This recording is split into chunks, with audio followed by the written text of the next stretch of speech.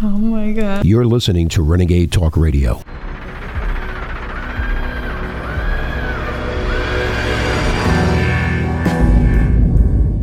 It's Monday, October 9th, 2023. This is the Alex Jones Show. I am on a very, very important information mission, and I will be filing reports from the road over the next 3 days. I will be back Thursday.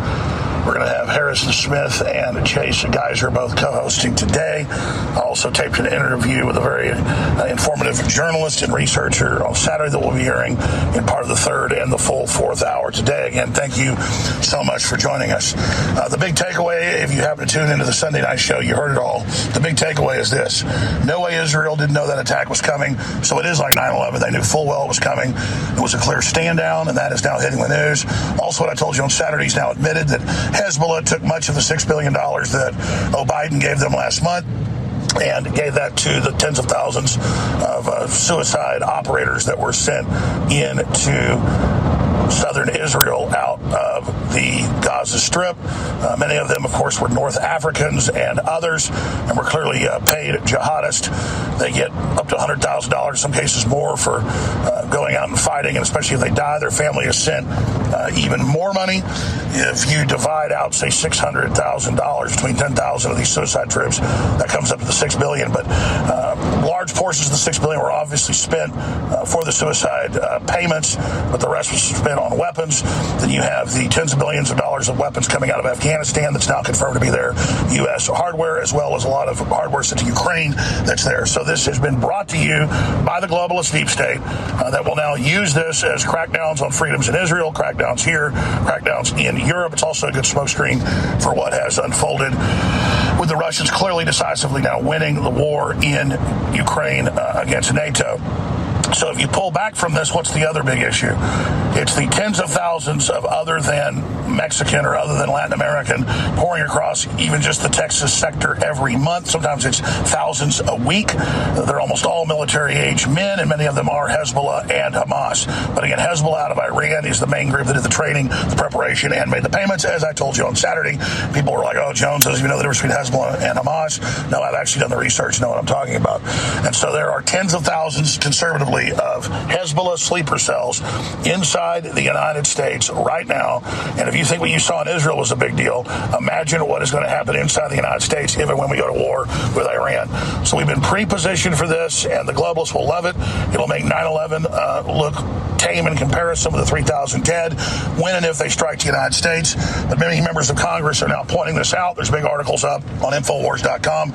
So it's something we have to get ahead of here and let the CIA and Mossad and MI6 and NATO intelligence and all the rest of them know that even when there's massive attacks in the West, you with the UN set up these centers, brought in these people, you know exactly what you're doing, and many of them admit that they're jihadists.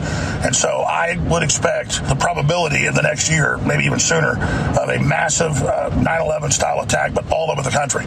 They're going to hijack planes. They're going to use the same thing you saw with hang gliders. A lot of them know how to fly an aircraft. They're going to steal aircraft all over the United States, fly them into buildings, fly them into government buildings, attack sports stadiums full of people, attack colleges, you name it, big gatherings. And then the government will get more funding, and those that do the stand down and brought the illegal aliens in and the jihadis in will actually get more money and more funding and more power because logic has been murdered. Just like Netanyahu, clearly in a stand down, is now going to get more power and more control. He's about to be ousted from power. So war is the health of the state.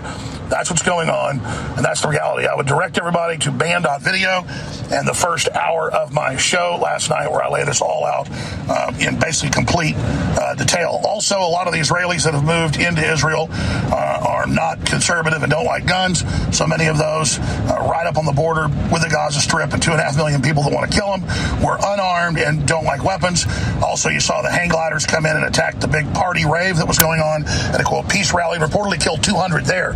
So they're saying a couple hundred are dead across Israel, thousands injured. It's actually much, much higher, and I would expect thousands and thousands dead, perhaps tens of thousands wounded, but that will be unfolding in the days to come. This is a big deal and part of the global escalation so the big banks can bring in their new global central system and new currency. Again, we have several big guest hosts coming up. Infowars.com, tomorrow's news today. I'm Alex Jones. Please stay with us and please spread the word. That's how we bypass big tech and the censors. Stay with us.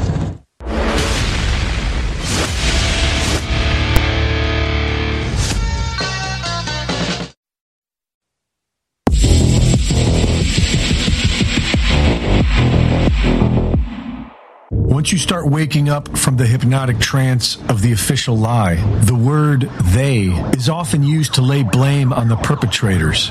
This is usually followed by the question, who are they? According to ancient history, religion, mythology, and occult tradition, they are not human, and they have been manipulating humanity from the shadows for millennia. The Gods of Eden by William Bramley does an excellent job of tracing this back through all of recorded history. But let's just start from the late 19th century. Just over a century ago, it was known that giants with red hair and double rows of teeth once inhabited America. These 9-foot-tall giants were written about casually in 1874 by Abraham Lincoln.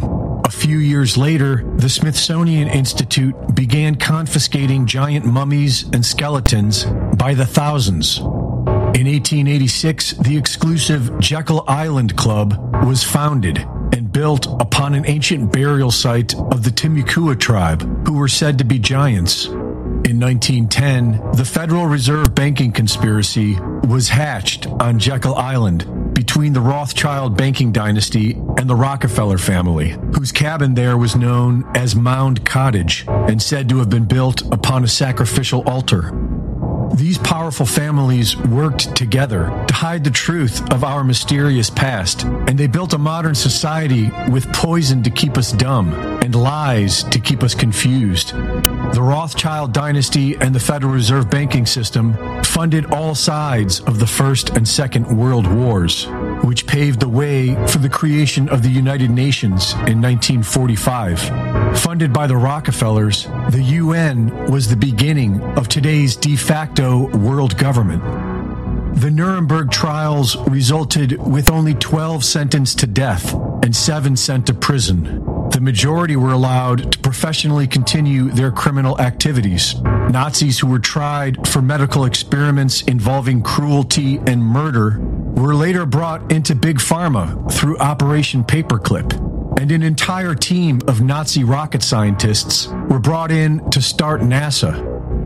While the Nuremberg trials may have been mostly theater, they had their revelations. It was revealed that the Nazi eugenics program stemmed from organizations in America funded by the Rockefeller Foundation and its offshoots. And it was revealed that many high-ranking Nazis believed they were in contact with an alien race known as the Aryans, the same mythical race that allegedly created Hinduism as it is known today. While many Hindu scholars dismissed the claim, the Nazis believed it. It is why they adopted the popular Hindu swastika.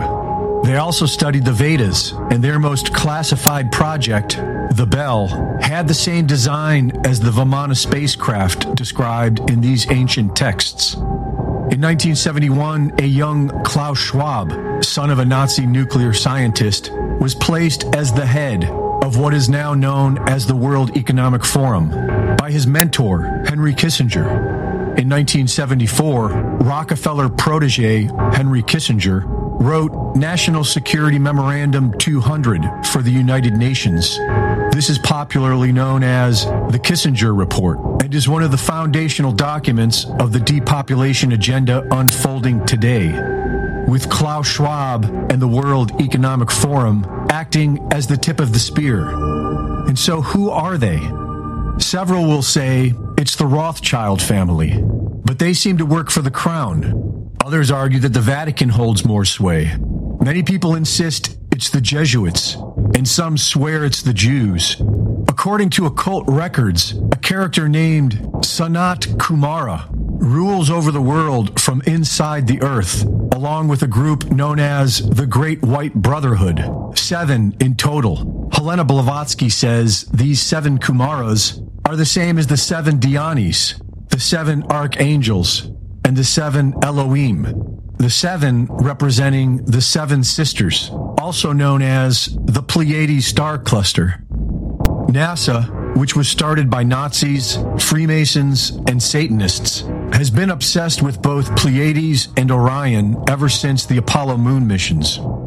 According to hundreds of alien abductees, that is where most aliens claim to be from. 2 different factions, one to help liberate humanity and the other to enslave us. It is the oldest story on earth, good versus evil, the darkness and the light, the white hats and the black hats.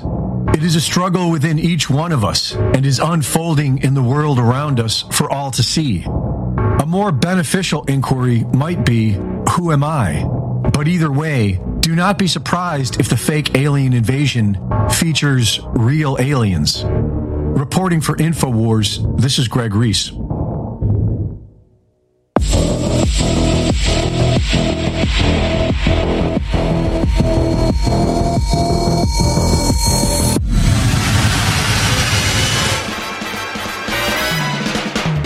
It's Tuesday, October 10th, year of our Lord 2023.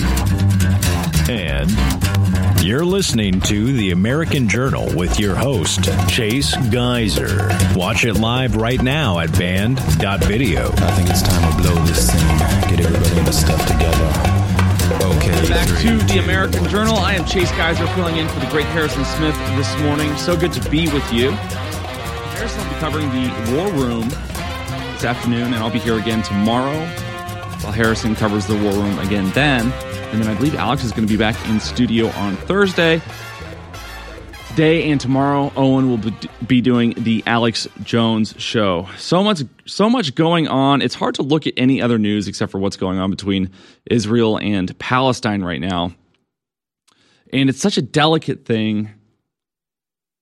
And sometimes I think in order to report accurately, you just have to take the risk of saying some things that are going to offend somebody, especially in a controversial issue. I mean, that's the definition of a controversial issue, that there's not really going to be any answer you can give or any perspective you can have that isn't going to trigger the other side. I had a great episode of the Alex Jones Show yesterday with Harrison Smith where we talked about this dynamic and what's coming. And President Trump is warning that we're on the brink of World War III. Let's go ahead and run clip one.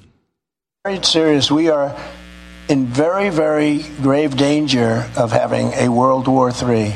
And this will be a war. This will be a war of obliteration. This will not be a war with, I say, army tanks going back and forth shooting at each other. This is the real deal. And we have a man that he can't even walk off a stage. He walks off a stage. He finishes his speech. He looks, oh, well, he can't find. He has no idea. You know, there's always a stair there, a stair here. You could even walk off the front, jump or something, do something. He usually walks to the back into a wall. Yeah, there's a wall there. He walks right into a wall. Can't walk off the stage, can't put two sentences together, and yet he's negotiating with President Xi of China, who, when I say he's very smart, the press, look at, that's a lot of press back there. That's a lot. So, for him to negotiate with President Xi of China is like my high school football team playing the, let's see, what's a good team nowadays? Philadelphia's good. So, you know, they change a little bit. I used to say New England. I used to say the Patriots. I'd love to be able to say the Patriots. He's a great guy, great coach, but they have a little hard time. But what's going on with the Patriots, huh? But he's a great coach, and he'll figure it out somehow. He's going to figure it out. But that was not a good game last night. We are on the brink of World War III, and we are being led by madmen. And again, I've said this before. The only thing I can't understand is whether or not this is happening out of incompetence or whether it's happening out of an intelligent desire to weaken the United States in any way possible. Because you got to keep in mind that what's going on in Israel is about power in the Middle East. Israel was part of the Ottoman Empire during World War I. After that, it became part of the British Mandate Palestine, I believe is what it was called. It was under the British authority. And after World War II, of course, that's when the Jewish people were given Israel as their own state. But we'll get more into that in the next segment. Make sure you stick with us and make sure you visit InfoWarsStore.com. We've got some great deals, some great products, some great sales, and everything always sells out fast. So if you want something, get it now. Unleash your potential with the InfoWars Life Trifecta pack. We have 3 original, one-of-a-kind toothpaste designed by my father, a dentist, at InfoWarsStore.com that don't have fillers, that are filled with high-quality essential oils and more. We have the turmeric toothpaste. We have the ultimate tooth whitening with Coral Calcium toothpaste, and we have the amazing activated charcoal toothpaste, again, with a whole bunch of key essential oils that are so good, not just for your teeth and your gums, but your whole mouth, your throat, and more. These are really game-changing toothpaste. They're very, very strong. Most over-the-counter toothpaste have fluoride. Ours don't. And it doesn't have fillers in it. It is just chock full of incredible things that God gave us through Mother Nature. So, it's now back in stock. It became a bestseller. The turmeric toothpaste is available again at InfoWarsStore.com. We're selling out of the tooth whitening toothpaste. We got some of that left. And we also have some of the amazing activated charcoal toothpaste in stock, but it's running out as well. So all three toothpastes in stock for a limited time. InfoWarsStore.com. Omega-3 fatty acids are needed for optimal strength, and they can only be obtained through diet. They can be found in grass-fed beef, which is why the ruling class is trying to ban it, and they can be found in fish, which are arguably the best source of omega-3s. But the problem today is finding fish without a high mercury content. Your best option is our Ultimate Fish Oil and Ultimate Krill Oil at InfoWarsStore.com. Omega-3 fatty acids are essential for both our neurological and cardiovascular systems, our brain and our heart. They improve mood, mental clarity, and immune function. Get your essential omega-3 fatty acids from the best sources available, Ultimate Fish Oil and Ultimate Krill Oil. Get some today at InfoWarsStore.com. You're listening to The American Journal. Watch it live right now at band.video.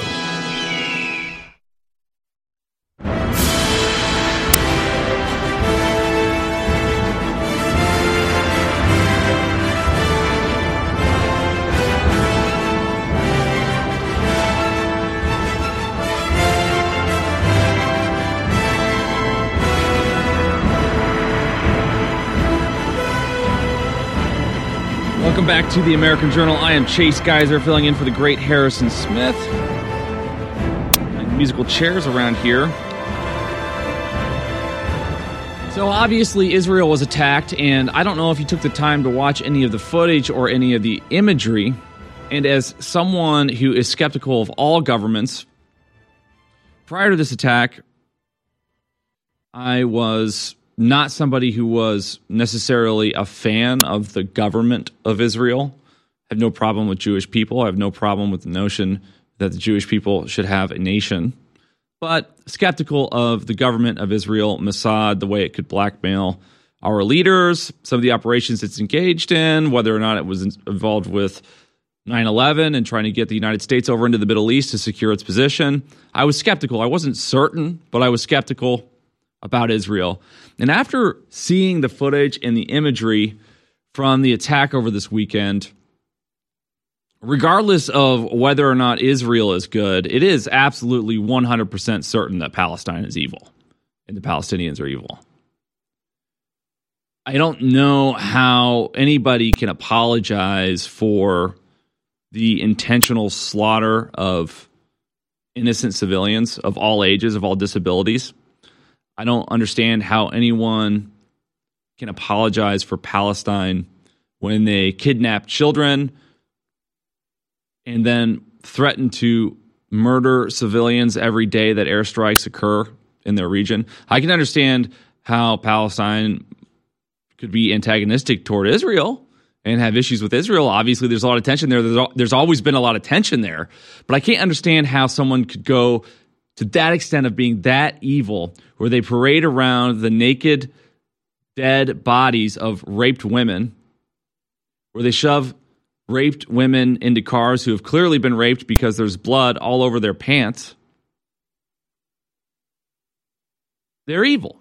So regardless of whether or not you think Israel's a good guy or a bad guy, we know now, without a doubt, that Palestine is evil. And they say, oh, it's because of the oppression. They're lashing out because of the oppression. And I understand that there's been tension and in the region, and both sides have done things that have been not so righteous. I've seen the footage of Israeli police officers mistreating Palestinians, mistreating people from the Gaza Strip. I've seen the footage of fathers in Palestine being humiliated in front of their children by cops that are just slapping them around. I've seen all of that stuff. So I'm not apologizing for the injustices of Israel and the Palestinians.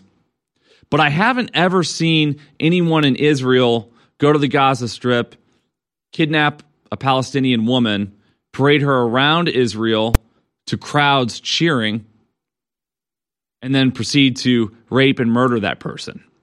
So we're talking about a difference between standard evil that we've seen from every single government throughout the history of mankind versus the next level of soullessness, in my opinion.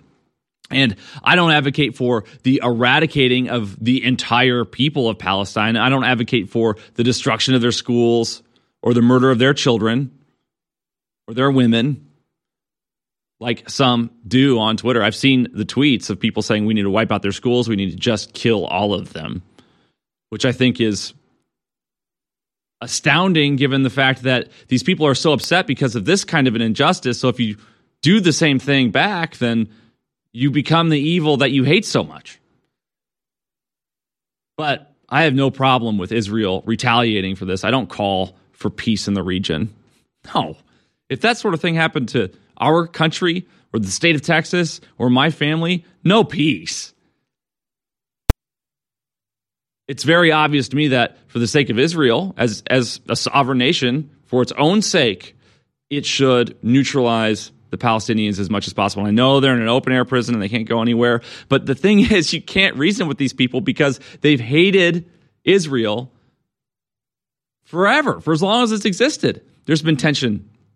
And the thing you got to keep in mind is that the other Muslim-majority countries in the area that are supporting Palestine don't even like the Palestinians. They refer to them natively as dogs. They're like the white trash, if not worse, of sort of the Arab world. And they're just being used and funded and trained because countries like Iran don't care if the dogs of Palestine die on behalf of their interests. Iran does not like Israel because Israel is perceived as America, and relations have been building between Israel and Saudi Arabia, while Saudi Arabia is Iran's number one OPEC competitor for oil exports. So Iran, though claiming it's some sort of jihad or protecting the rights of the Palestinians or fight for Muslim rights of the Holy Land, they make that claim, but the reason they're funding the Palestinians is because they just want to weaken Israel's position in the region so that Saudi Arabia doesn't become an insurmountable competitor for exporting oil, in my opinion. And I did some research last night, and they've done studies over the years on the Palestinians. The average IQ in Palestine, this is a study of 1,677 boys and 1,818 girls between the ages of 8 and 18. The average obtained British IQ was 67.9 in the region. Now, I don't know how much you know about IQ, but it doesn't fluctuate that much, if at all, throughout your life. And if done correctly, this is pretty accurate. And the other thing to consider, too, is that the average age of a person in the Gaza Strip is 18 years old. So this study, even though it was 8 to 18-year-olds, still incorporated the average age of the population in the region. That's 67.9. To give you a sense of how stupid that is, the character of Forrest Gump was created to have an IQ of 75. So these people are one standard deviation more retarded than Forrest Gump. And then on top of that, and this isn't a race thing, by the way, guys. This is not to do with the fact that they're Arab. This is the fact to do with the fact that they've been practicing cousin marriage for hundreds of years. 36.9% of the current generation of married people in the Gaza Strip is married to either their first or second cousin. Many of those have stacked it so their parents are also cousins, and then they're marrying their cousins. So what happens when you do that is you get a population with an IQ of 67.9 on average, when the average IQ in the world is 100. You have to have an IQ of 83 to be smart enough to be even allowed in the military in the United States. and the mental illness that comes with having parents that are cousins for generation after generation after generation. Anger problems, depression problems, bipolar problems, aggression problems. This is not a population that you can say, sorry, we messed up, let's live together in harmony, we're going to tear down the walls, we're going to integrate you in our community, because they're going to come in and they're just going to do this crap in the streets all the time. And nobody wants to say this stuff because they're called xenophobic or racist, but tell me, how is it that you can get along with a population whose religion has been designed, whose propaganda has been designed to hate everybody else? They've been bred to be really angry and really stupid, but we're the evil ones because we want to fight back after they kidnap, abduct, and rape our innocent people? I don't know. I'm with Israel on this one, guys. We'll be back. Bodies is back. The ultimate turmeric product on the market has returned to InfoWarsStore.com and is now 25% off for a limited time. Utilized for thousands of years, turmeric is one of the most studied medicinal herbs today. Hundreds of peer-reviewed scientific articles are published every year on the chemistry and therapeutic potential of turmeric and its active components. Bodies will reduce inflammation throughout the body, help boost and support flexibility, increase mobility, assist in joint function, bolster your immune system, and so much more.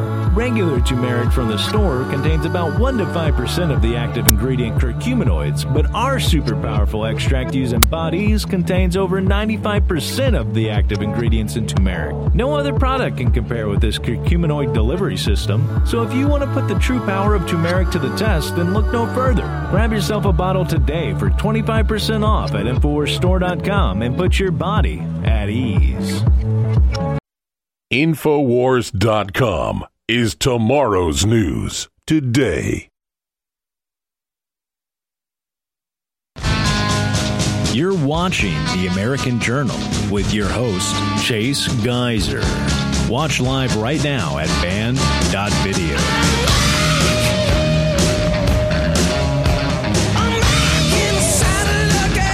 Welcome back to The American Journal. I am Chase Geyser, filling in for the great Harrison Smith. So much going on. An Israeli rabbi to Christians said, you shouldn't be worshiping one Jew, you should be worshiping all of us. Israeli Rabbi Chaim Rickman, the former director of the Temple Institute, told Christians on his podcast addressing Israel's war with Gaza on Monday that they shouldn't be worshiping one Jew, Jesus Christ, but instead should be worshiping all of us Jews because we're dying for your sins right now. It's that kind of statement that makes people anti-Semitic. And I just spent the last segment tearing into Palestine in maybe even too harsh of a manner. But using facts, I made the case that the population, due to cousin marriage, has a lot of mental health issues and a lot of issues with IQ. Something you'll probably not hear on any other mainstream network because it was incredibly politically incorrect and absolutely 100% factually correct. Nobody wants to say anything about cousin marriage in the whole entire region because they don't want to be labeled as a xenophobe or an Islamophobe. But I'm telling you, if you have populations that marry their cousins for hundreds of years, you're going to have mental health issues, and there's going to be aggression and war and violence and manic depression and suicide bombing. Can we take a second to also talk about, some news in terms of retaliations? Because you brought up retaliations in the last segment. Netanyahu just gave a warning last night saying that if you're in the Gaza Strip, flee or die, right? One of the big issues in the conflict, in terms of optics, is that Hamas will do these guerrilla or terrorist tactics where they'll make an attack on Israel and then they hide behind civilians. And then when Israel goes to retaliate and there's collateral damage or, civilians are killed, that makes more Hamas terrorists. Right. Right. And so you get this, almost perpetual cycle. And it's very difficult, right? Because if you think about it, right, the low IQ does factor into this. Yeah. Right? Because if Hamas was smart, they would understand that when they make an attack, on Israel, that they're putting their own loved ones, at risk. and they're just really not thinking it through. They're not. I think they're being paid. I think a lot of the assailants are being paid. And I think Alex covered this a little bit yesterday. I was listening to the broadcast. They pay some of these people thousands of dollars to go to the front. If you're a suicide bomber, I think they even pay like $500,000 and it goes to your family. So a lot of the people that you see actually flying in aren't just like going home and having breakfast with their family. I don't think. I think they're single dudes. They may not even have family members left. Right. And then they're funded by Iran, and so there's innocent people in the Strip that just get nailed. And I think the only solution is to allow the people to leave the region and go anywhere else. But the problem is that the other Arab nations in the region don't want the Palestinians because, like I said in the last segment, they call them dogs. They don't. And, this, I guess, stems back to, whenever Israel was made a nation state, right? And they took some of the land of the Palestinians, and that's, kind of the original conflict. It takes us all the way back to the fact that there are Palestinians who feel like their homes that were there for thousands of years were taken from them. Yeah, well, I'm sure the Native Americans felt the same way here. But here we sit in Austin, Texas, by right of conquest, it's ours. And so whether you think it's right or wrong how Israel acquired the land, like in my opinion, I'm sort of the persuasion, if you can conquer it, then you can keep it. What do you think? Well, the Indians didn't have rocket launchers, right? Which is what makes the conflict, super gnarly. Yeah. Unpalatable. But you're not wrong, right? Ownership is 3/5 of the law. Well, and there was a lot of similar things happening between the United States and the Native Americans. If you look at the writings, they were criticized for doing things like killing indiscriminately, regardless of age and gender, and whether it was a child or an old person or disabled. There are writings that you look back where that's sort of how they were characterized as savages by the colonizers or the states at the time. And I don't know how much of that's true or how much of it is exaggerated. I'm sure that I'm sure it got pretty ugly going both ways, just like it is in Israel and Palestine now. But the crazy thing about it is, in order to solve this problem historically, you have to do one of two incredibly evil things. You either have to eradicate a people off the face of the earth, or you have to remove them from an area. So in the United States, we chose, rather than a Holocaust or a genocide, to do the Trail of Tears. And it was evil, and it was sad, and it was terrible, and we moved them, we put them in reservations, but they're still alive, and that's how it worked. And I think that they're going to have to figure out the same thing in Israel, because this sort of stuff is going to be happening for another 50 or 100 years unless those people are removed from the area or eradicated. And I'm not advocating for eradicating innocent people, but there is no way to stop violence between these two groups unless they are separated either by death or geography, in my opinion. I would agree.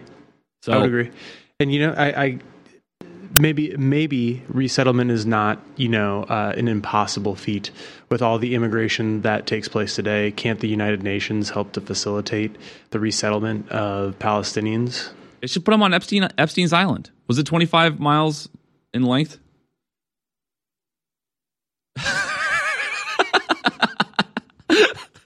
But where would you take them, though? Because nobody wants them. That's my point, right? It's not like we have some landmass like Australia that we have yet to discover, where we could set up real infrastructure that's humane and encourage people to go. Well, I think we might have just solved world peace. I don't know, man. And like I said, I do feel bad for the innocents in the Gaza Strip. They are in an open air prison, and they're surrounded by violence and extremism and radicalism, and there are children there who don't know any better and have no opportunity. I feel terrible for these people, just as I feel terrible for the Ukrainian people, the innocents that have suffered this invasion and this conflict. But at the same token, there also could be no solution. Just, throwing that out there. There could be no solution. As much as there could be a solution, there could also be none. Yeah, I mean, and here's the thing, too. So if the entire region, if Iran, for example, is trying to destabilize the United States position in the region, then if we did find a safe and humane and desirable solution as to where we can give the Palestinians an option to live or go, or seek asylum or be refugees, then they're just, Iran and the others in the region are just going to find other ways, other tools to provoke or instigate violence against Israel, I think. They can import people from Afghanistan, from Iraq to the area and pay them to do these attacks. So there's always going to be conflict in the region. And I honestly think that what this boils down to is the petrodollar and the fact that our currency is totally dependent on being associated and tied to oil. And if we want to maintain our status as the global reserve currency, which is absolutely necessary for us to do if we want to have an economy that doesn't experience an extreme depression, then we have to have a presence in the region.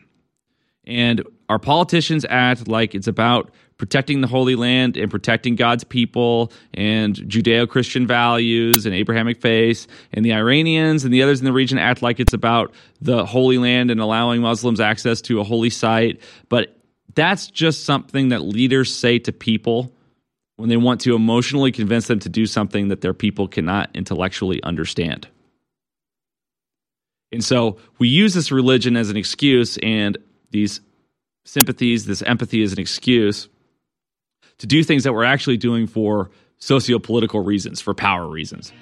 And Iran doesn't want the United States dollar, the US dollar, to be the global reserve currency because we are able to slap them with sanctions constantly, freeze up their money constantly. They're all trying to figure out how to get out of the dollar because we've been using it to whip everyone in shape for the last 50, 60, 70 years. Stick with us, folks. We'll be back right after this break. We'll dive more into those details. Make sure you visit InfoWarsStore.com.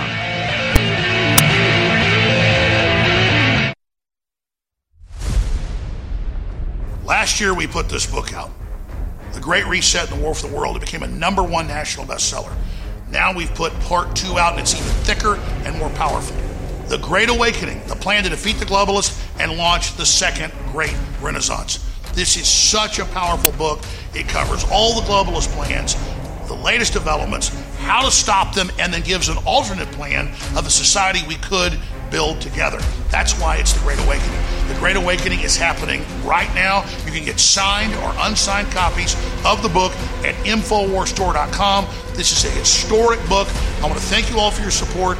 This is next level information, and it's a great way to not just support the broadcast, but inform yourself to the next level and share the book with friends and family. So whether you want one copy or multiple copies, go now to InfoWarsStore.com and get The Great Awakening. This is going to go to #1. I want to thank you for your support. It's a powerful book. Get yours now.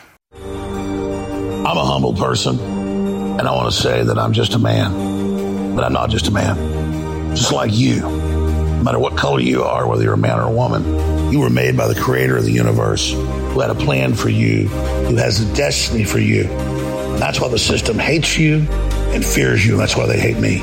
It's because the spirit I carry is one of justice and truth and courage and honor and will and love. My friends, the enemy's coming after me, not because I'm a loser, but because I'm a winner. They're coming after you, not because you're a bad person, because you're a good person, because you love God and God loves you. And so I signed up for this. I signed up for this fight. And I'm not a victim. I'm an overcomer. But I can't fight this fight without you. That's why I want you always to remember that I appreciate you and I thank you, because InfoWars is your fight. InfoWars is your baby. It's the thing you built. We did this together. So God bless you all.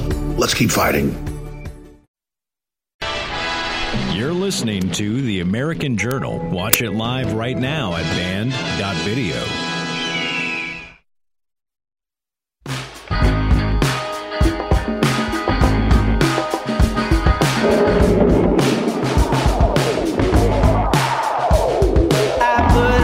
Welcome back to The American Journal, folks. I am Chase Geiser, filling in for the great Harrison Smith.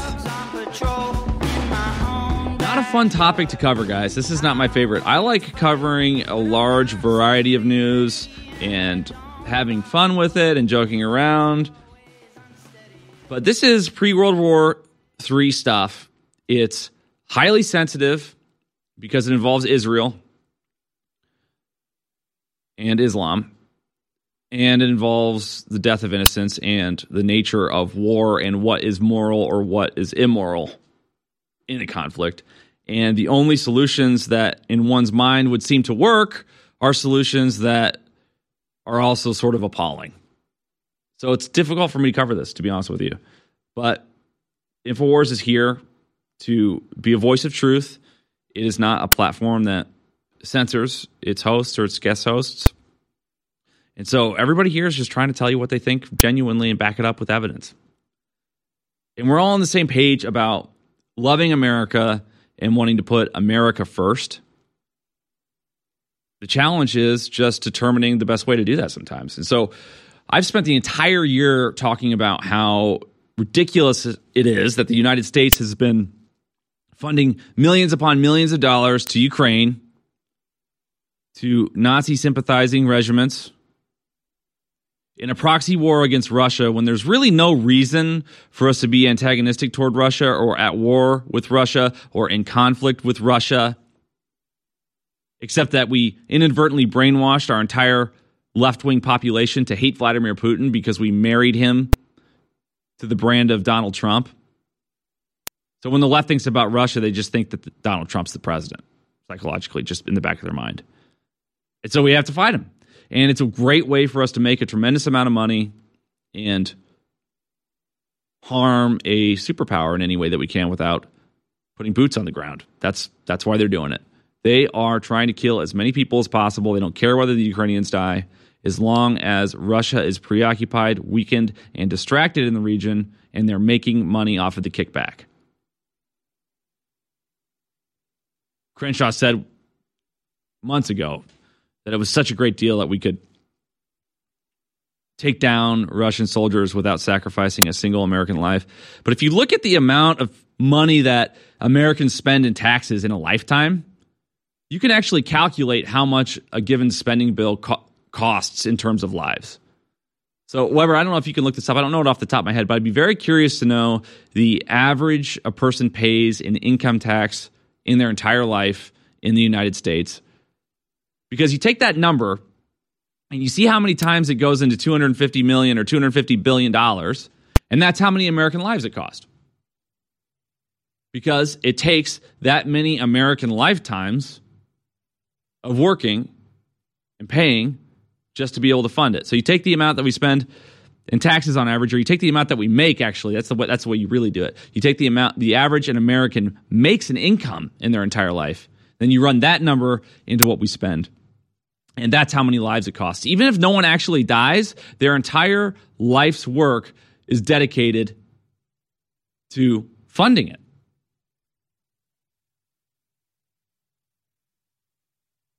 And taxes. Wow. And that number is that number will go into $250 billion a lot of times.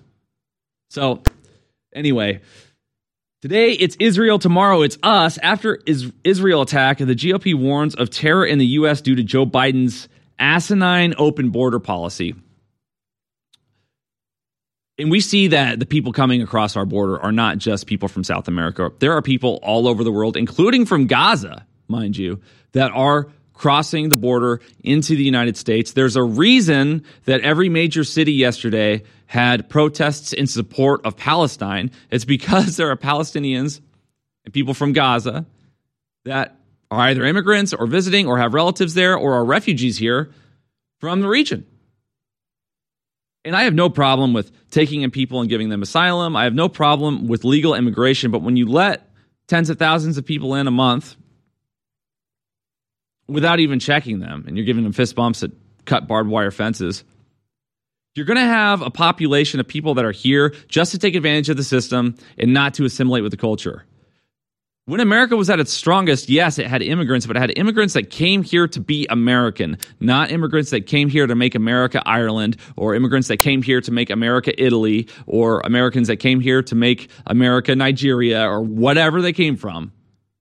People came to America because they recognized America is a better place than the place where I live, so I'm going to go to America and I'm going to become American. You hear stories of people who were raised by immigrants. Oftentimes, immigrant families in this country years ago wouldn't even let their children speak Italian or their native language because they wanted them to learn English and get integrated and assimilated into society. So you're supposed to have immigrants that come here to become a part of you, not to water down what you are to be more like them. And when you're letting people in indiscriminately, you're not actually letting people in who are in awe of the freedoms and the rights that we have and the accomplishments that we've achieved.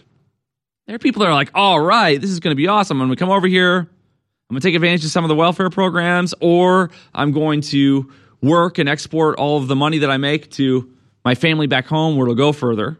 So I don't blame them for that.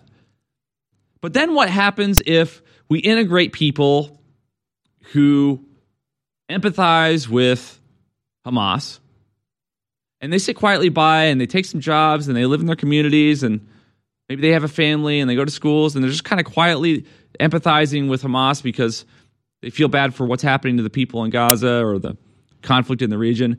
And then what happens if Hamas comes out and says, all right, we call jihad, we call upon all Muslims all over the world to wage war against Jewish people? Then do we suddenly have a situation in which we've imported these sleeper cells into our nation that get activated like some sort of a dormant virus? And then there's bricks and windows.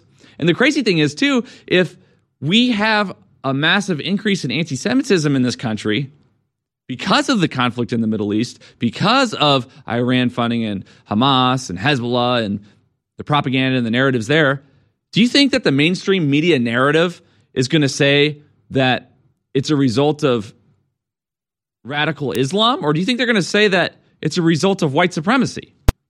Because we've heard this narrative the last several years since Biden's been in office, and even before, up into it.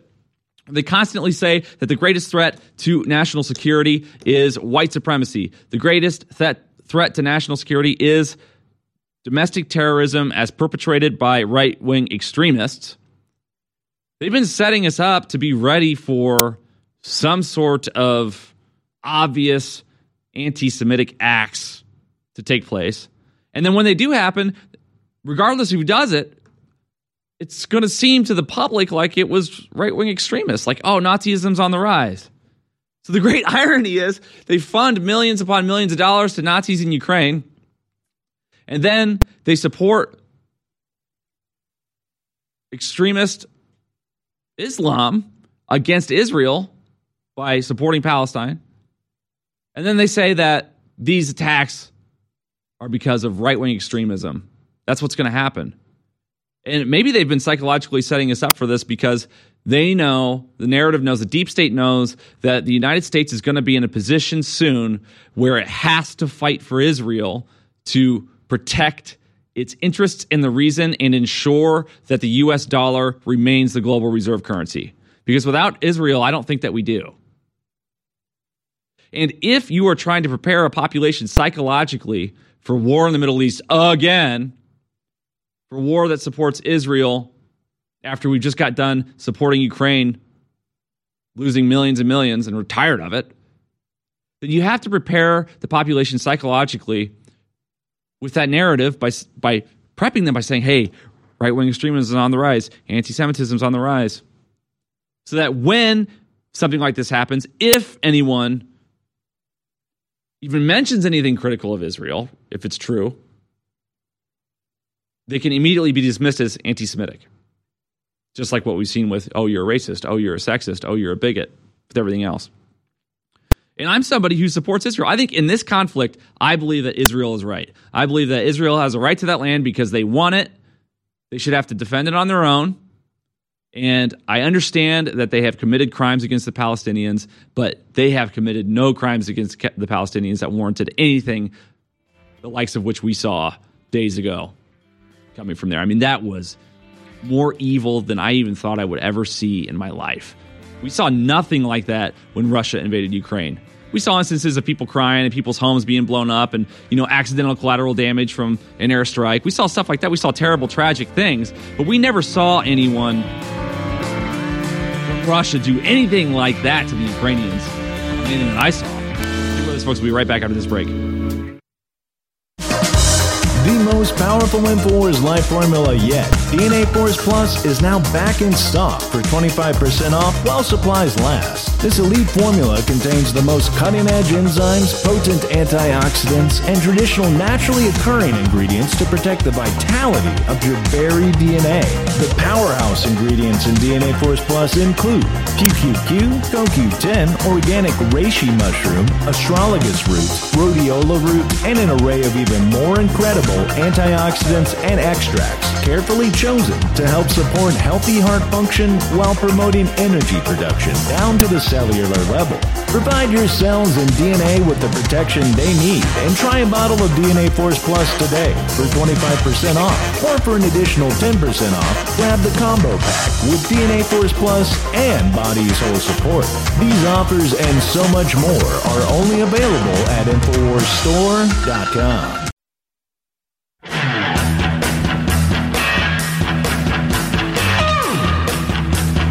You're watching The American Journal with your host, Chase Geyser. Watch live right now at band.video. Welcome back to The American Journal, folks. I am Chase Geyser, filling in for the great Harrison Smith. World War III is about to break out. People are choosing sides and demonizing anyone who chooses the other side, and the world is dividing against itself. It does not seem like long before we may be engaged in a very serious conflict. Israel attacks signal what's to come inside the United States. Alex Jones on Monday told Western citizens the Israeli attacks signal what is to come in the U.S. and provided a blueprint for we the people to warn others about the potential incoming wave of terror strikes in the United States, Canada, and Europe. Quote, "We have to let the CIA and Mossad and MI6 and NATO intelligence and all the rest of them know that if and when there's massive attacks in the West, you with the UN set up these centers and brought in these people," Jones told his audience. "You know exactly what you're doing, and many of these people admit they're jihadists, so I would expect the probability in the next year, maybe even sooner, of a massive 9/11 style attack, but all over the country." And I don't think he's wrong. I think this is a serious threat. Matt, if you have a minute, I'd love for you to look up. They did a survey. I think it was Pew Research did a survey of Muslims in the United States and asked them how many of them ever thought it was okay to conduct like a suicide bombing against citizens or civilians. You'll see if you Google it, I'm sure. I'd love to see that because that might be relevant here. That would give us a sense of how potentially radicalized these people are and that they're just dormant. That's what I'm concerned about. Zelensky blames Israel's war on terror on Russian President Vladimir Putin. Ukraine President Vladimir Zelensky blamed Russian leader Vladimir Putin for the unfolding war between Israel and Gaza. Quote, he said, "We have data very clearly proving that Russia is interested in inciting war in the Middle East." Stated the caption of an X post by Zelensky Monday, so that a new source of pain and suffering would erode global unity and exacerbate cleavages and controversies, helping Russia and destroying freedom in Europe. So, obviously, Zelensky yesterday was basically just saying, hey, don't forget about me, guys. I think he's probably worried that if there's a serious conflict in Israel, then support from the United States to Ukraine would be divided. I think it's fair to say that if the United States had to choose between supporting Israel and Ukraine because of not having enough resources to adequately support either, I think we would choose to support Israel because it's actually something of interest in terms of our own national security, that there's some sort of an ally in the region in a way that Ukraine is less important to us.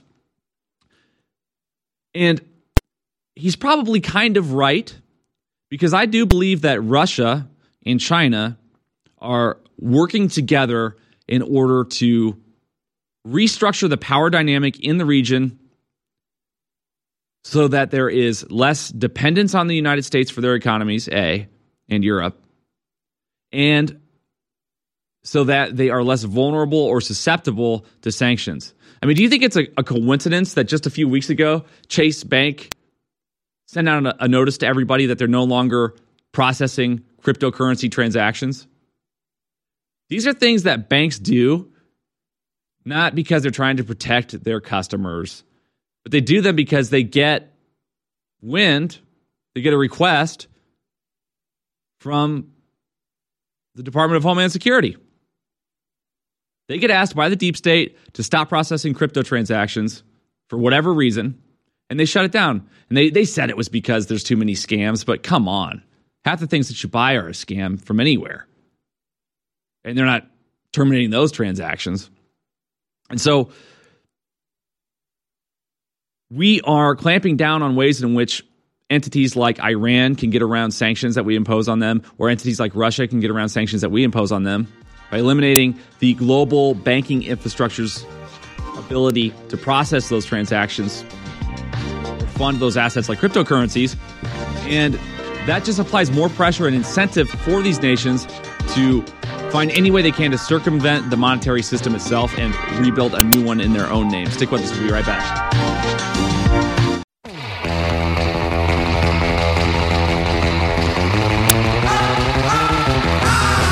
You're tuned in to the American Journal with your host, Chase Geyser. Watch it live right now at band.video. Welcome back to the American Journal, folks. I'm Chase Geyser, filling in for Harrison Smith.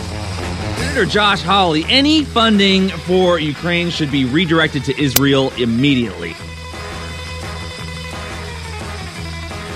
I love that because it takes all the money away from Ukraine, but I hate that because it's just turning Israel into the Republican version of Ukraine.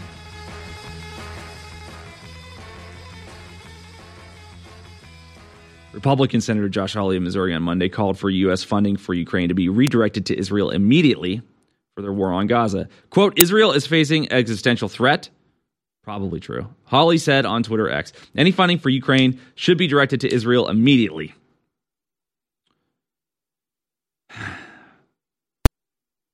In 2019, after Hawley was accused of anti-Semitism for giving a speech at Yoram Hazany's National Conservatism Conference criticizing cosmopolitan elites, he denied the charge by stating on Twitter that he's willing to die for Israel.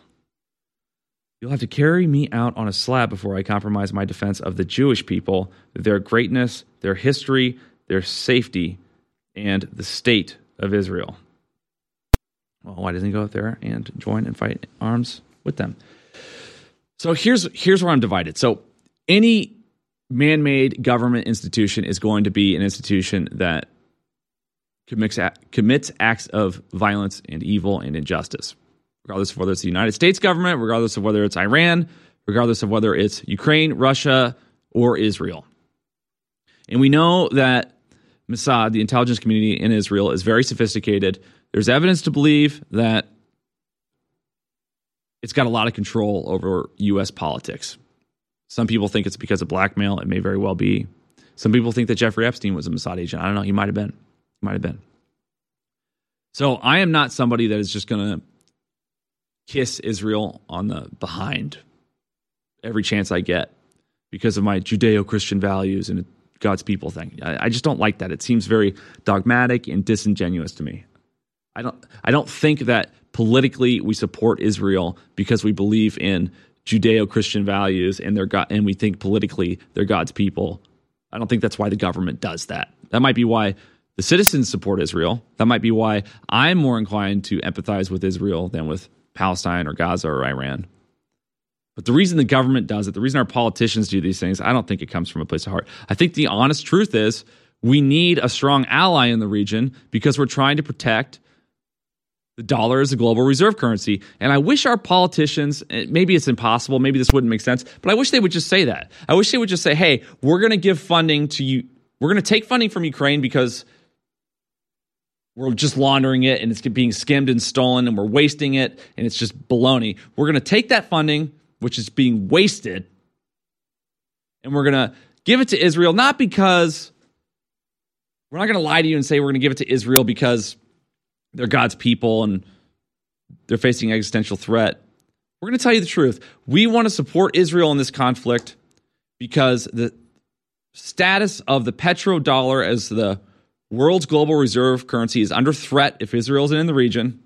And we'll do everything we can to make sure we always have a military presence there, because if the dollar ceases to be the global reserve currency, it will mean mass starvation in the United States, depression-level unemployment, Weimar Republic level collapse in inflation. I really think that's why we're doing this. That's why the intelligence community, that's why the military has always had such an interest in protecting Israel. It's not because we feel bad about what happened to them in the Holocaust, and so we're trying to do the right thing by making sure it never happens again. That's not why governments do things. Governments don't have a conscience. No government has a conscience. Individuals have a conscience, but governments don't. That's why organizations do terrible things, but people within those organizations don't feel like it's their fault. They take on a consciousness of their own, but they don't have a conscience. It is not a self-aware entity in an organization. So to say that the United States is supporting Israel because of its conscience is a mischaracterization. We support Israel because it's good for the United States, that we have an ally there, that we have intelligence operating there, that they're able to do some of the dirty work in terms of espionage that we can't really do in the region. Because all of the other countries in the area know that if they mess around with the United States, we could be there like that. That we're integrated like that in everything that they're doing. And that's why they're so antagonistic toward Israel. That, and I do think there's a sentiment of genuine anti-Semitism among extreme Islam. Not all Muslims, but sort of the more extremist conservative branches. I do believe that exists.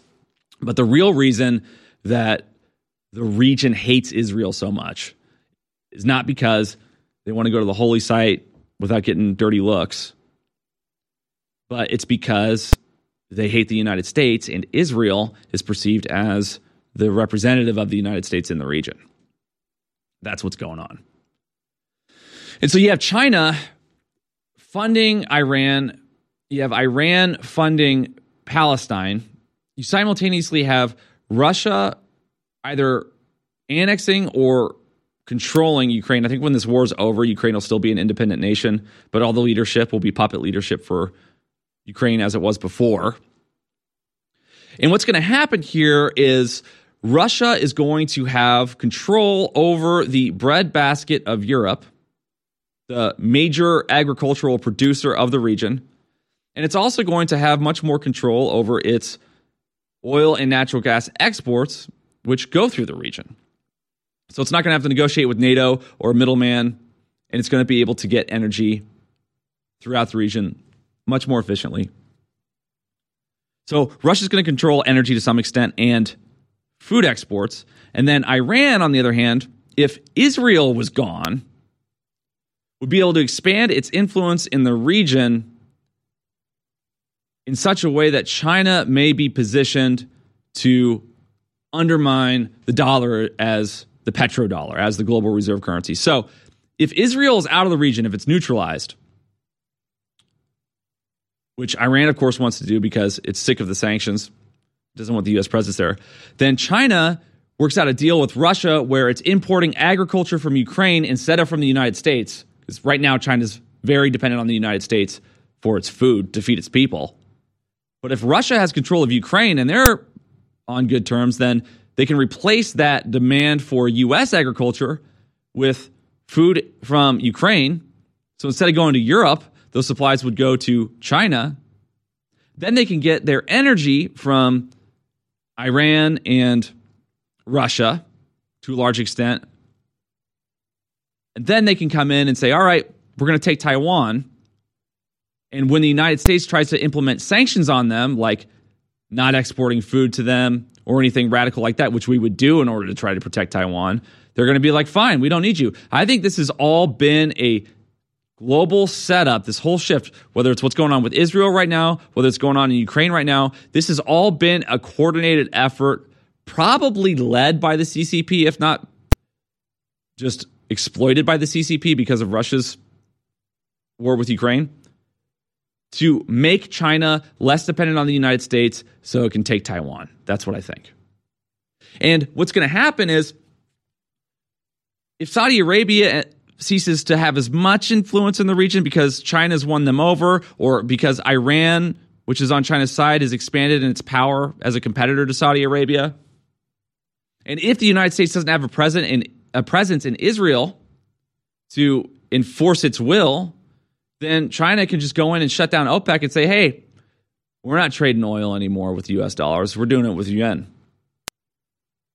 And then there's a total economic collapse of the United States, and it won't even matter because China's economy will be doing so well as the global reserve currency, they won't need our business like they've needed it in the past. And they won't need our food because they'll be getting it from Ukraine. And they won't need our energy because they'll be getting it from Iran and Russia.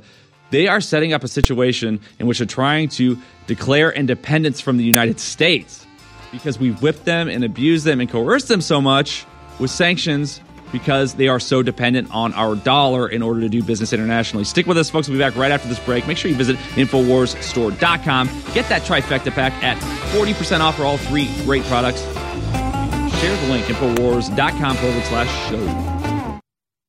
We have not had this many of our best-selling products back in stock in years because of supply chain breakdowns and all the rest of the stuff that's gone on. And these are game-changing products. Just like our information's game-changing, these products are incredible. And I'm personally glad that these are now back in stock. All 3 of the InfoWars Platinum flagship products that have been sold out for months are now back in stock, but a very limited run because we only had a budget to get 3,000 or 4,000 bottles of each one of these. I think we've got 4,000 bottles of the HGH Max Boost that people love so much. We've got about 4,000 bottles of 1776 Testosterone Boost that just came in. And we've got about 3,000 bottles of Pain MD, incredible natural pain reliever situation. All 3 of these are back in stock, and they're incredible, and they fund our operation at InfoWarsStore.com.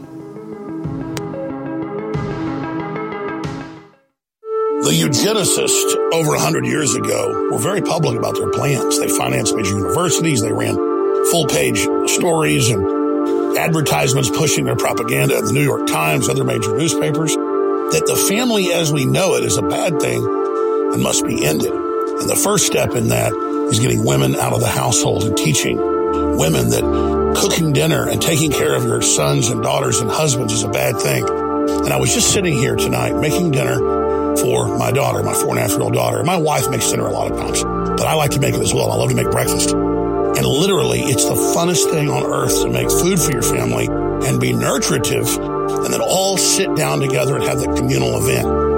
And that's what the system is attacking and bombarding, is our normal biological actions are coming together. They really are sick, evil, scientific cult of filth that want to domesticate us and turn us into lab rats. We cannot let this continue.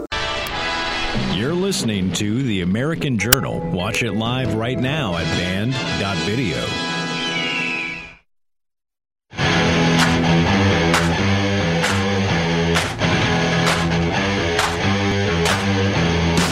Welcome back to The American Journal, folks. I'm Chase Geiser, filling in for the great Harrison Smith. Covering all that is impossible to cover, saying that which is impossible to say.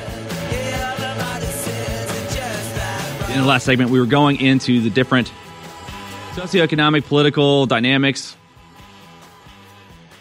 Basically, I think that China and Russia, I think Russia supports the neutralization of Israel in the region, but I don't think Russia's necessarily actively supportive. I think they're passively supportive of it.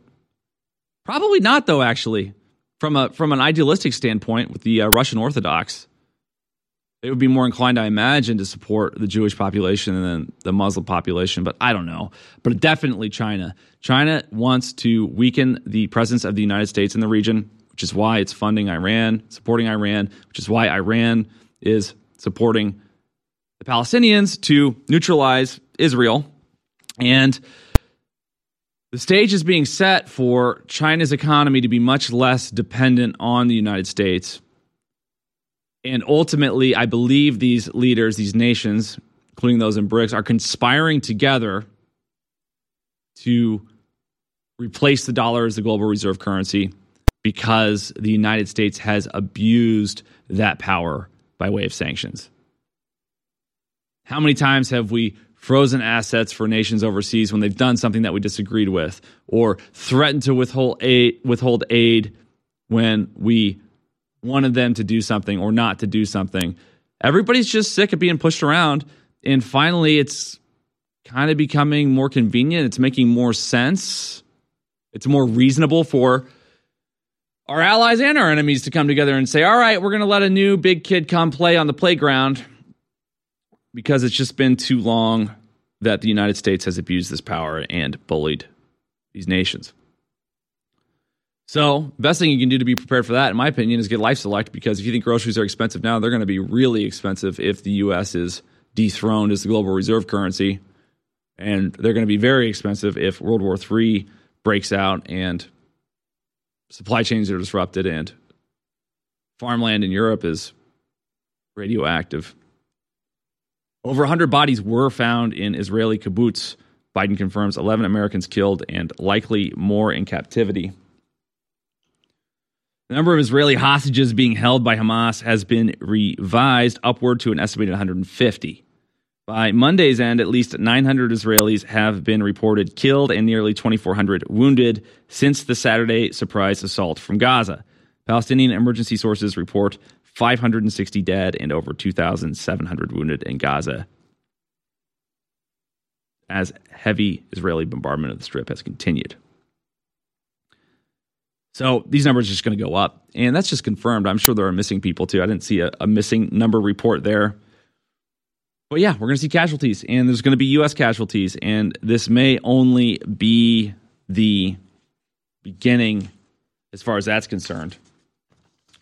But to the point that we were making a couple of segments ago about sleeper cells and radical Islam domestically, and I'm really trying to be careful about how I refer to radical Islam and how I talk about terrorism, because the Bush administration really drove that one home, and it tricked everybody, and they manipulated everybody into getting us into these wars that we didn't need to get in. So when I say that with a grain of salt, I'm not trying to stir irrational hatred for a people, or fear of a people, rather. I'm not trying to use that to push any sort of a war.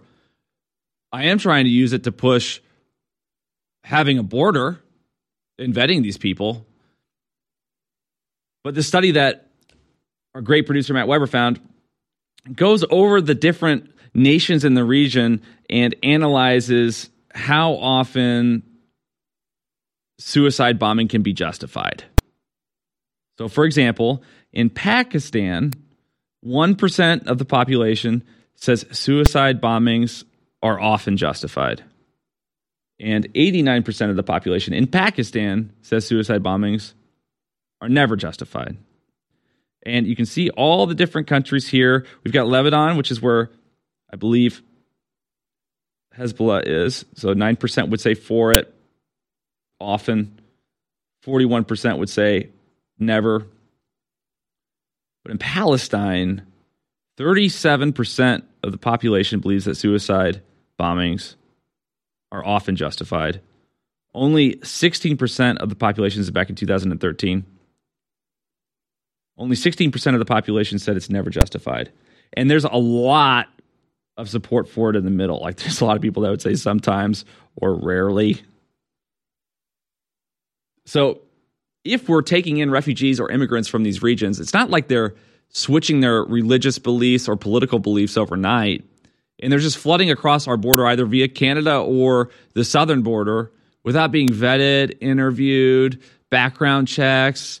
Are they associated with anybody that's on any of these lists? I mean, we did the Patriot Act, and we did surveillance of the entire world, especially the United States, for years, where we were recording all their phone calls, all their text messages, all their emails. We totally violate the privacy of every citizen of the world, record everything, watch everything, secret warrants, wiretapping, looking into it, and then we don't even do background checks on people that come into our country. I mean, how easy would it be for us to figure out if these people are associated with enemies of the United States, of extremists, of terrorists?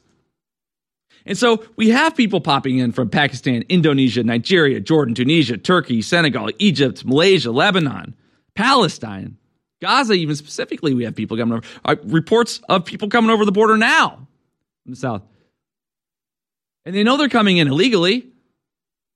A lot of the people that come from overseas to come into the United States obviously have the resources to come in legally if they can pay for flight, travel expenses, shelter, all the stuff to get from overseas to here. Why aren't they coming in legitimately? Well, they know that they might not actually be let in if they came in through the front door, so they're going in through the the border in the south.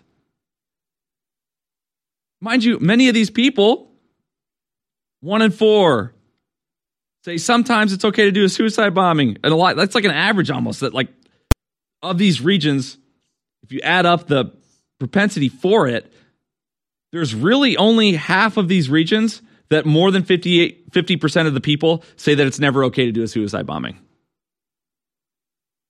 So if they were activated by Hamas, if World War III broke out and the United States sent troops to defend Israel and fight violently in the Middle East,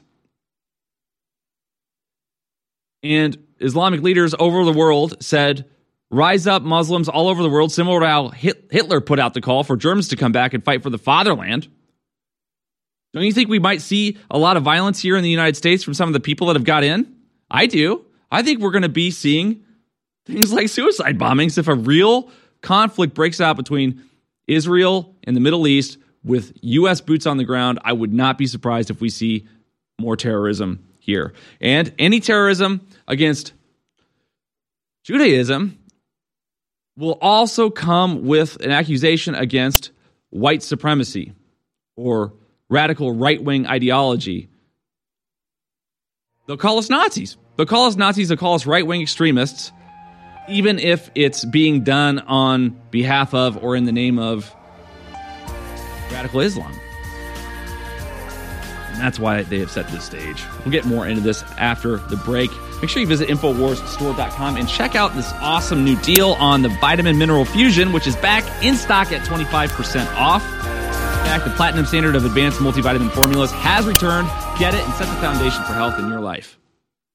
Where were you when humanity was fighting for its life? Where were you when the globalists were caught trafficking millions of children for sex slavery worldwide? Where were you when the New World Order was starting World War III with Russia? Well, I know where you are. You're watching and listening to Infowars.com right now, and I salute you and thank you. And I would encourage all of you who've been in this fight so long to realize we've reached the critical juncture in the battle now.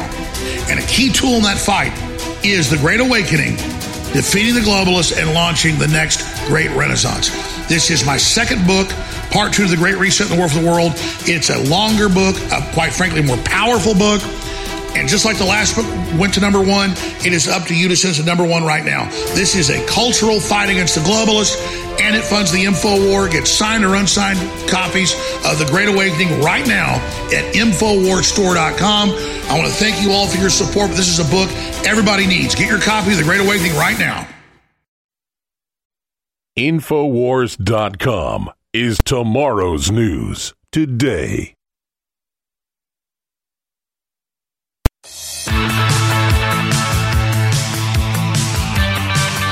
You're watching The American Journal with your host, Chase Geyser. Watch live right now at band.video.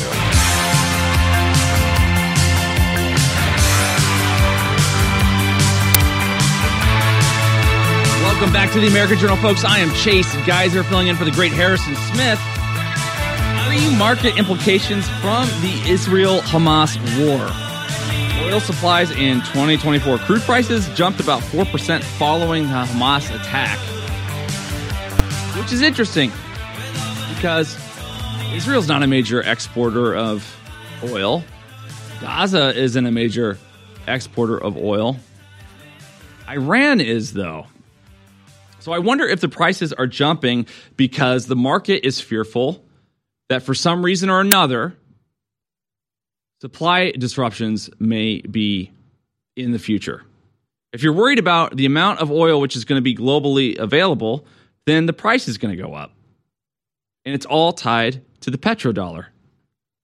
And the more the prices go up for oil, the more demand the international community has for U.S. dollars, and the safer the dollar is as the global reserve currency. I wonder if the Federal Reserve is delighted when they see things like that. I certainly am not delighted when I go to buy groceries and all of the prices of all the goods I buy are totally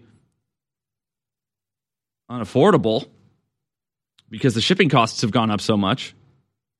All the more reason to go to InfoWarsStore.com and get Life Select, the cheapest way to get 30 days worth of food, 3 meals a day, is InfoWarsStore.com. So regardless if you think the world's going to end or not, You can't get groceries for a better price than InfoWarsStore.com. You're getting Life Select. This article goes on to talk about a coherent Republican Party and aid to Ukraine and defense.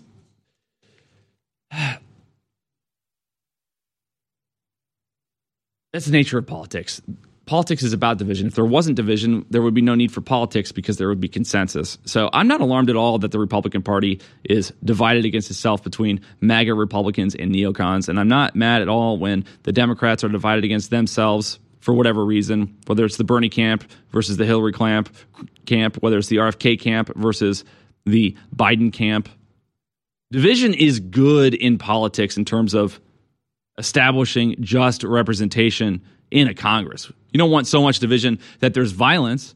But frankly, if we reached a level of division such that our Congress was incapable of passing any new legislation, that to me would be a breath of fresh air. Wouldn't it be for you? I can think of more laws, rules, violations that I would like to see repealed than I can think of any law that I think should be passed. If you were to sit me down and say, Chase, what laws should we make? It would take me a minute. But if you were to sit me down and say, what laws should we repeal? I could rattle that off. Frankly, what I want more than anything is for our existing laws to be enforced. I want people like Hunter Biden to face justice. I want the Joe Bidens to face justice. I want the Hillary Clintons and the Clinton Foundations to face justice.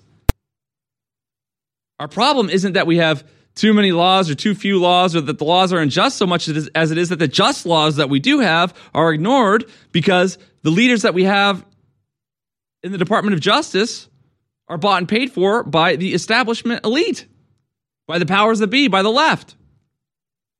When you have the likes of George Soros funding AG campaigns, district attorneys, when we have judges being put in everywhere that do things like say that Mar-a-Lago is worth $18 million when it's probably worth closer to $350 to $500 million. And just by novelty of being Donald Trump's property alone, I'm sure he could get much more than that, because from a vanity standpoint, there's certainly some billionaire that would love to own that property and say that he owns the former president's house or he bought Donald Trump's house. So why can't we just enforce the laws that we have instead of being worried about whether or not Congress is productive or divided? Oh, you need a Speaker of the House that can reach across the aisle. Otherwise, Congress isn't going to be able to get anything done. How about protect the border? You don't need a new law to do that. We've got plenty of money to do it. We've got the people to do it. We just don't have the will to do it. All politics is conflicting wills. That's why they call it political will. Do you have the political will to do this? Does it make sense? Is the incentive there?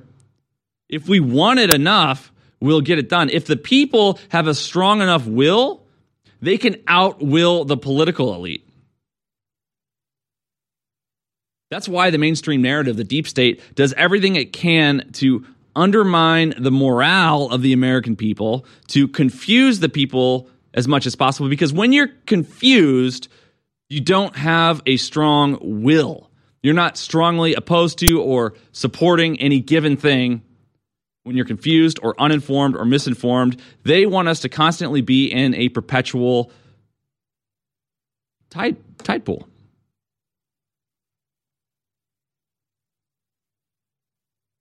So, how is it that we are going to reawaken the will of the American people? How is it that we're going to inspire the American people? I don't think we're going to do it, but I do think it's going to be done. I think that people are going to finally wake up when things like this report of the new United Nations report signaling need for mud and grass huts by 2050. Maybe people will wake up if they're living in grass huts in a radioactive green energy world, a radiated planet with windmills powering their single light bulb in their mud hut. Maybe then they'll say, oh, we should have voted differently, or we should have stood up against this encroaching tyranny. It's all a big conspiracy theory that by 2050, we shall be living in mud and grass huts, eating a meat-free diet, and giving up most forms of personal transport. Maybe we might not believe it if global elites stopped writing copious reports detailing all these lifestyle changes, which are said to be needed to move to net zero. The latest such report comes from the United Nations, which sets out a collectivist global vision of primary building materials consisting of mud, bricks, bamboo, and forest detritus. I don't know how to pronounce that word. I've never heard that word. Detritus. Is it detritus or detritus? Detritus? Really? Wow. Where did you learn that word? Really? Oh, yeah. You used to be a nurse, right, CJ? Oh, okay. Yeah, and Dahmer. Yeah, he was into that medical journal stuff. Yeah. According to the UN, the world needs to move to regenerative material practices using ethically produced, low-carbon earth and bio-based building materials. So I've often said, I don't know if I've said it a lot on this show, but I've often said, when talking about the green energy thing, people say this is a way that the global elites want to depopulate the planet. They want to lower the population, turn it green, and ensure that there's never more demand than green can handle. And green can't really handle much.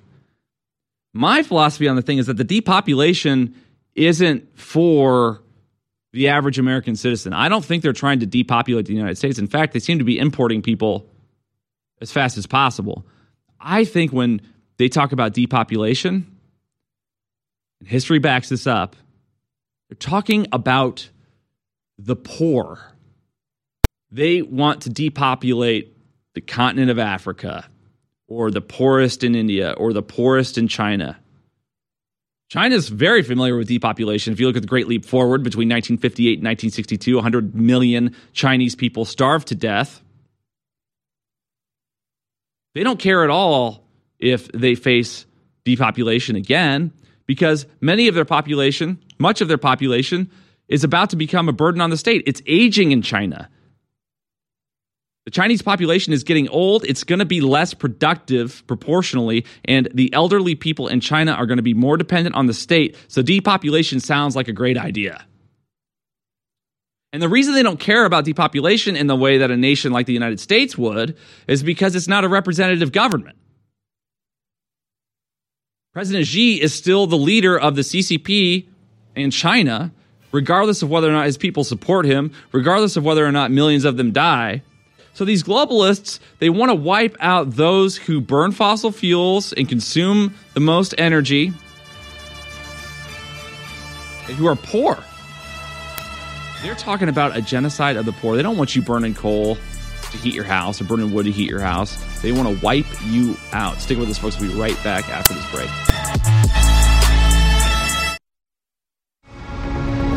I have been in a 28-year marathon battle with a globalist.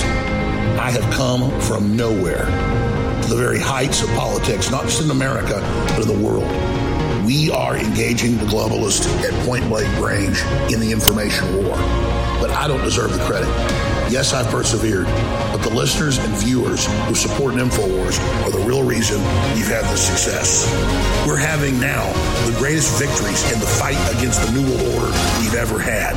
We are now entering the final mile of the marathon.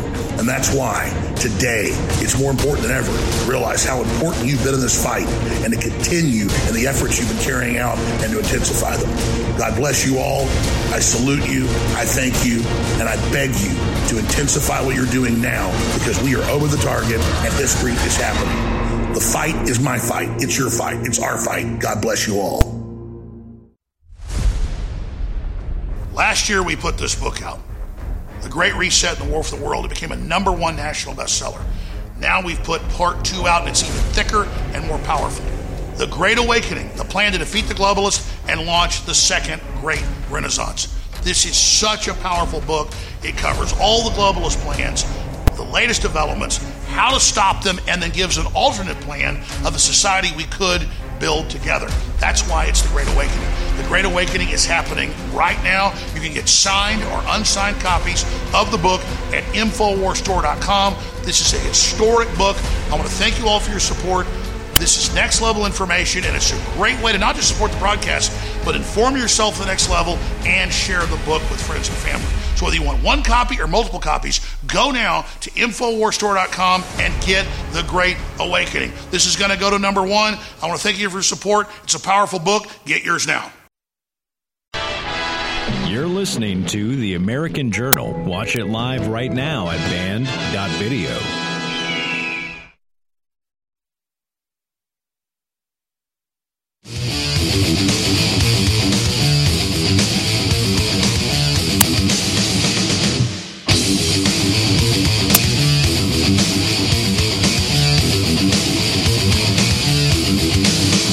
Welcome back to the American Journal, folks. I'm Chase Geiser, filling in for the great Harrison Smith. This is the last segment of the hour. In the next hour, we'll be taking calls.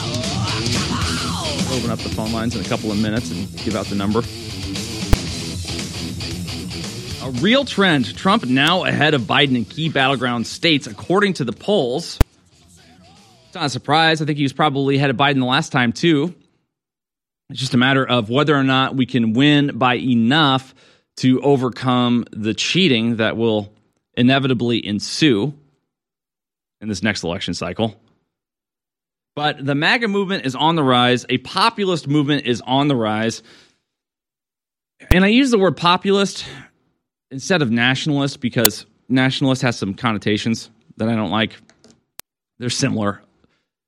But it's generally the belief that the people are being exploited and not represented by a political elite. That's what populism is. It's an advocation for the rights and interests of a people instead of those of their political elite. So when you have situations where the Bidens are funding DoD contracts for over $20 million to companies that research biolabs, or go to biolabs and research viruses, and then that kickback goes to our politicians. Or when you have our politicians investing in the military industrial complex and then voting for aid packages to Ukraine so those companies can make money selling supplies and services, that would be like an anti-populist situation. That is a political elite, a political establishment that doesn't represent the interests of the people, doesn't care for the working man, for the good, law-abiding, honest,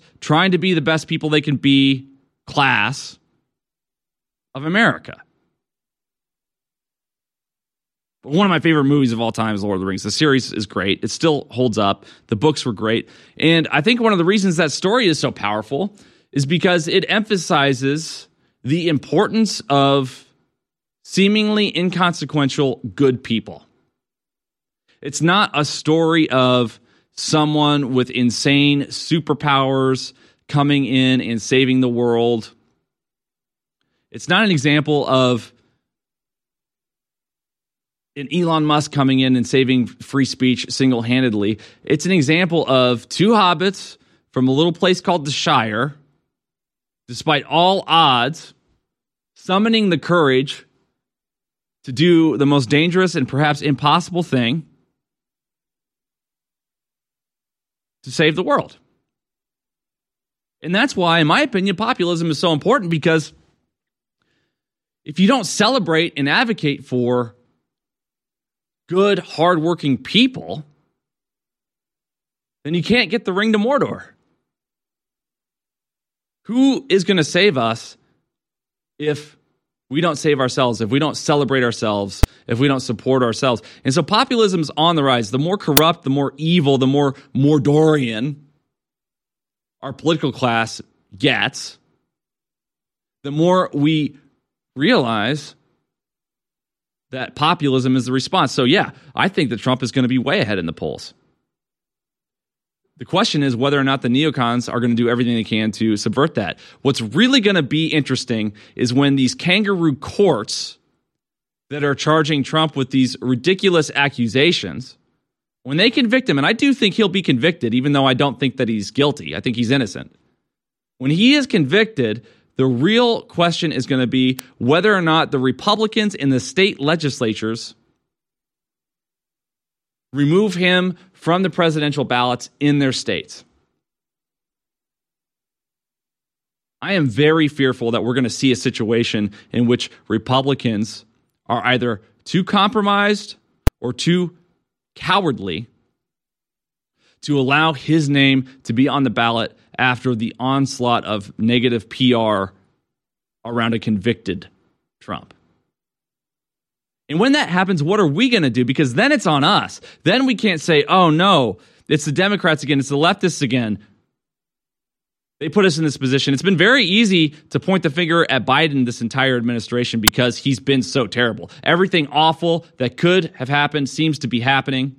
Obviously, he's got no international respect because all of our enemies are walking all over us in everything that they do, whether it's these attacks on Israel, whether it's this invasion of Ukraine, whether it's China encircling Taiwan and violating airspace. No one respects Biden. We can point all of our ails at Biden. It's Biden's fault that we have massive inflation. It's Biden's fault that you have to work 3 jobs in order to make ends meet instead of 1 job. But when our party, when our Republicans betray Trump next year, what are we going to do about it? What are hardworking Americans, good people, law-abiding citizens who seek to avoid violence at all costs, who believe in the right to self-defense and not the right to irrational assault, like we saw from Gaza? Are we just going to sit back and complain and mumble to ourselves? Or are we going to rise up and take our party back? Politics is so boring, folks. We have so many better things to do. Nobody wants to get involved with their local Republican Party or their local school board or their local city council because it's annoying and it's a pain in the butt and everybody you interact with is stupid and you got to put your reputation on the line. So they want good people to stay behind. They want good people to sit at home. But that has put our party in a vulnerable position in which it has no conviction. The type of guy that runs for chair of the Republican Party in the community is not often the type of guy to really be excited about. It's just somebody kind of wants to sell insurance a lot of times. They want to put on a suit and they want to be on the meeting live stream and maybe do a couple interviews with the local TV station and feel important. Say something about their law firm or their insurance agency or their car dealership. It's going to be when average Americans rise up, come back, and take this back. I wish we would have been more proactive about this, but keep in mind now what you think we can do in the face of a party that may betray us. I want to hear what you think. Call in 877-789-2539. Again, that's 877-789-2539. I do want to take your calls in the next segment, 877-789-2539. Biden regime likely lost track of millions of migrants crossing the southern border, according to a congressional report. And that was probably intentional. The crazy thing about these 80,000 kids that have gone missing, I think that was the number that was reported a couple months ago, 80,000 children unaccounted for, is where are their parents? Why don't we have 160,000 parents reaching out, terrified that they don't know where their kids are? Well, I think that the reason is a lot of the kids that came over unattended by their parents, I think a lot of them were sold. I really do. I think it was a human trafficking thing. And those kids are generating money for the most evil people in the world. And in that vein, online child pornography has skyrocketed. Maybe it's correlated to the increase in missing children at our loose borders. The amount of online child sexual abuse has skyrocketed in the past few years. According to the latest annual report from the UK-based NGO and watchdog, the Internet Watch Foundation. As many as 255,588 URLs were confirmed to contain images or videos of the abuse last year, up from 132,676 URLs in 2019. Wow, that is an insane increase. Almost double. In 2019, it was 60% of what it is now. As Statistas and Fleck reports, the rise is partly being linked to the pandemic. Yeah, right. When lockdowns meant more people, including younger children, were staying at home and turning online for longer periods of time than before. Oh, so the longer you're online, the more likely you are to develop an interest in child porn? I think it's probably because the creators of child pornography have access to more children than they've ever had before to make the content. And we have these huge conflicts happening in Ukraine. Where do you think the children go? How many children have disappeared since this war broke out? So, according to child safety experts, this increased exposure could have left them more vulnerable to communities of criminals looking to find and manipulate children. There's probably some truth to that. According to the report, self-generated content has become particularly prevalent in this time. So kids are taking pictures of themselves or videos of themselves and uploading them. Absolutely disgusting stuff. Stay with us, folks. We'll be back after this break with your calls. A lot of people have asked me, why is InfoWars Store and InfoWars Life not at a probiotic for more than 3 years? And the answer is simple. We only bring you the highest quality to lowest prices. We had a top maker, top certified of probiotics for more than 7 years. They got bought by a libtard company and said, we're not doing business with you, Mr. Jones, anymore. Finally, we got a probiotic just as good or better with a top lab that loves our show. We're able to private label it under InfoWars MD as our probiotic formula. So you can get a super high quality probiotic for amazing gut health and more at InfoWarsStore.com for 25% off right now. Now, wherever you get your probiotics is something everybody should be doing. But I'm asking you to try our probiotic because I think you're going to have an amazing effect and it funds our entire operation. So get your InfoWars MD probiotic today at InfoWarsStore.com. It's a high quality formula and it keeps us on the air. Take action now at InfoWarsStore.com.